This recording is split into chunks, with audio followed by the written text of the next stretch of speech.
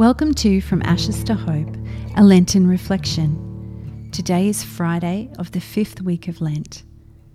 Our scripture today comes from the Gospel of John. Jesus went away again across the Jordan to the place where John had been baptizing earlier, and he remained there. Many came to him, and they were saying, "John performed no sign, but everything that John said about this man was true." And many believed in him there. This gospel passage marks the end of Jesus' public ministry in John's gospel. Rejection of Jesus has been increasing since chapter 5, when he healed the man by the pool of Bethsaida on the Sabbath. They wanted to kill him then. There he not only broke the Sabbath, but he also claimed, as he does here, to be the Son of God and therefore God's equal. Some who witnessed Jesus' miracles and listened to his teaching believed that they were encountering the living fulfillment of the law, while others were motivated to kill him. Two groups saw the same evidence but went in entirely opposite directions. To believe in who Jesus really is, more than a first-person witnessing of the evidence of the miracles he worked, is needed.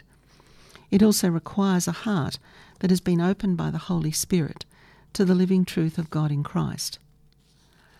It would seem that everything in the Christian faith depends upon the correct answer to the question posed by Jesus in Matthew chapter 16, verse 15. Who do you say that I am? In this text, there's more repetition of the reason Jesus gives for belief in him. The evangelist is keen to hammer home the identity of Jesus from every angle. Jesus is either who he claims to be, or there is no basis for Christianity.